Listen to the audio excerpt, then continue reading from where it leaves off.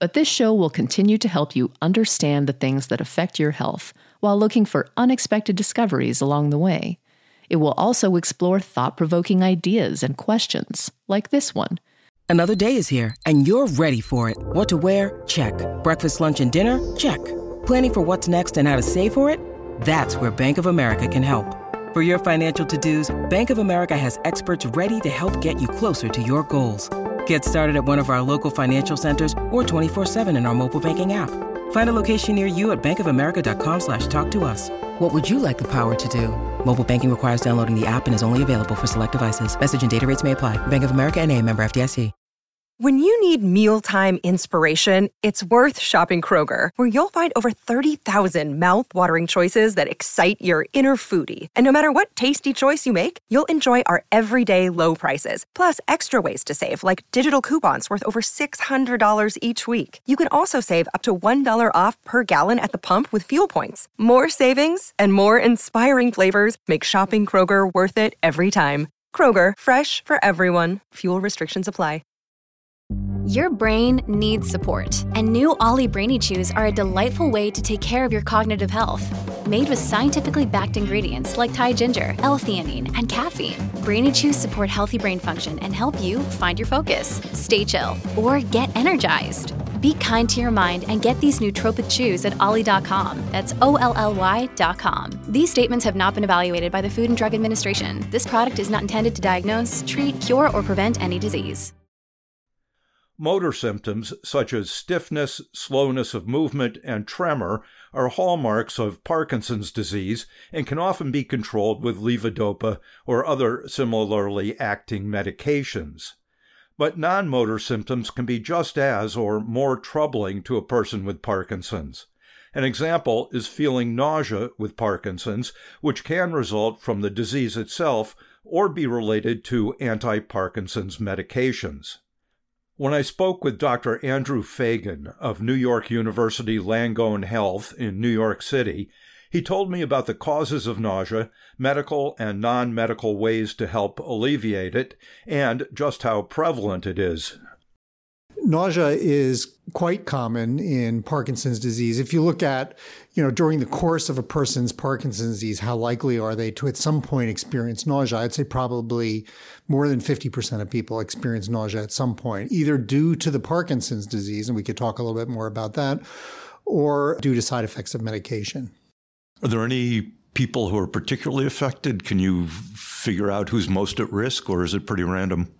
I think it's mostly pretty random, actually, to be honest. The underlying cause in some people with Parkinson's disease who have nausea is a problem called gastroparesis, which essentially means poor emptying of the stomach. And who that affects, why that affects some patients with Parkinson's disease more than others, I think is hard to predict. And just some people are affected, and some people quite severely affected by it. I've seen patients who had a significant enough gastroparesis or incomplete emptying or slow emptying of the stomach to the point where they had no appetite, lost weight, became dehydrated. And others seem to not have that as a symptom at all. And it's hard to predict who will be afflicted with this and who won't. Does that also affect absorption of medication, any oral medication? It does, yeah. So sometimes people with Parkinson's disease can have what are called delayed ons or dose failures when they take their levodopa, they take their medication. And, many people, it's very predictable. They take their levodopa in particular, and it kicks in after 15 to 30 minutes and lasts a certain number of hours and then wears off.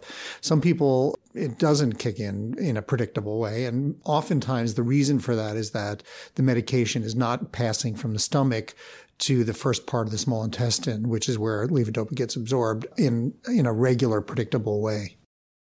Right. So it's sort of stuck before it ever gets absorbed. Here is a quick word from our sponsor. We take this few seconds off to inform you, our valued loyal listener, about the best health and fitness podcast shows from the Nezpod studios.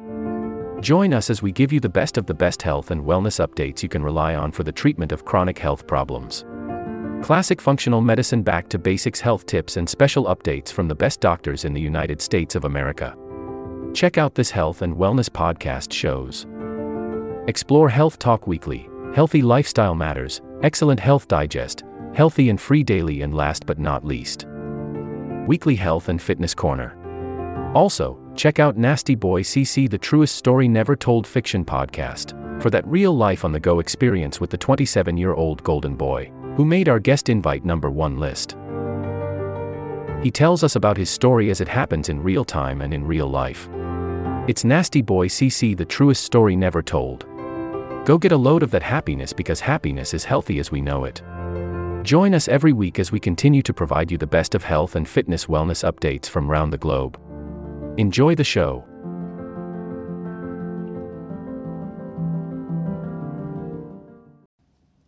Are there other common causes of nausea and PD, the medication itself or food or any activities? I'd say the other main cause of nausea, maybe the most common cause of nausea in patients with Parkinson's disease, is the gold standard therapy for Parkinson's disease, levodopa. When people take levodopa is converted to dopamine by an enzyme called dopa decarboxylase. And that can happen before the levodopa gets into the brain. So levodopa is always given with another medication called carbidopa in a combined pill, sometimes referred to as Sinemet because of the old brand name of the drug. Carbidopa is there not to treat the Parkinson's disease. The carbidopa is there to block this enzyme, dopa decarboxylase, from converting levodopa to dopamine before it gets into the brain. If levodopa is converted to dopamine before it gets into the brain, it can cause quite a few side effects, one of which is that it can bind to dopamine receptors in the stomach and in the intestines and can cause nausea. I guess that's the origin of the name Sinemet, sin without in Latin, met, emesis, nausea. So why doesn't it work? Is it that they're both being delivered at the same time? If carbidopa got there before the levodopa, would it work better? It turns out that we say that the average adult person needs a minimum of 75 milligrams of carbidopa to block peripheral dopa decarboxylase. But that's very variable from person to person. Some people require more carbidopa than that, and some people require less. So I think that when somebody's starting carbidopa, levodopa for the first time, first of all, we tend to start at low doses. We tell them to take half a pill twice a day for a week, half a pill 3 times a day for some period of time, and then go up to a whole pill 3 times a day. If you take a whole pill of 25, 100 carbidopa, levodopa, you get that 75 milligrams per day of carbidopa. But if you're starting with a half a pill twice a day and you're half a pill 3 times a day, you're not quite at that kind of average amount of carbidopa that you need to block peripheral dopa decarboxylase. So, for many people, the amount of carbidopa that they're getting with their levodopa is not sufficient. So I'm kind of getting ahead of myself because usually when people feel nauseous from taking levodopa, we do kind of non-medical adjustments like telling people to take their medication with food or with more water. And often that's effective for helping the nausea. But sometimes if we do choose to treat it medically, we will give people extra carbidopa. So you can take pure carbidopa. We can prescribe what's called Lodocin, or is the brand name for just pure carbidopa. And you can take an extra 25 milligrams of carbidopa with each dose of carbidopa levodopa. And that can be sufficient for ameliorating the nausea for some people. So is the nausea really originating in the gut? I mean, there are central brain mechanisms which make you feel nauseous, but is it really because the levodopa is acting in the gut? I think it's probably actually the action of levodopa at these peripheral receptors is being conveyed to some central mechanisms that are causing the nausea. I don't think it's the actual gut that's causing the nausea, although it is possible that that may be contributing, yeah. You described that there is medication so you can get more carbidopa to block the levodopa in the gut. Are there other ways that it's treated? I think you said behavioral changes and things like that, but how effective are those and what else might there be to do about it? I think taking the carbidopa, levodopa with food is quite effective. I'd say that helps a lot of people who have problems taking low doses of carbidopa, levodopa. And then adding extra carbidopa is also quite effective. For those whom the dietary changes don't really seem to make much of a difference, adding extra carbidopa can also be helpful. And then finally, there are other medical treatments. There's a drug called domperidone, which is not FDA approved, not available by prescription in the United States, but is available by prescription from Canada or from Europe.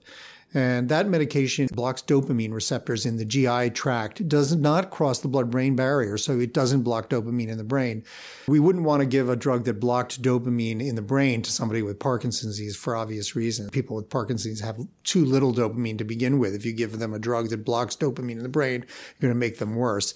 But this particular drug, domperidone, blocks dopamine only peripherally and doesn't get across the blood-brain barrier. And so that drug can be very effective in blocking some of the peripheral side effects of dopamine or levodopa converted to dopamine. And sometimes we do resort to that. There are some risks associated with domperidone in that there have been reports of people with increased risks of cardiac arrhythmias and other cardiac problems. And so, when we do that, we have to do it with some level of caution. Do the drugs that are approved in the U.S. that are often used for nausea interfere with dopamine, things like ondansetron and things like that, or are they effective here?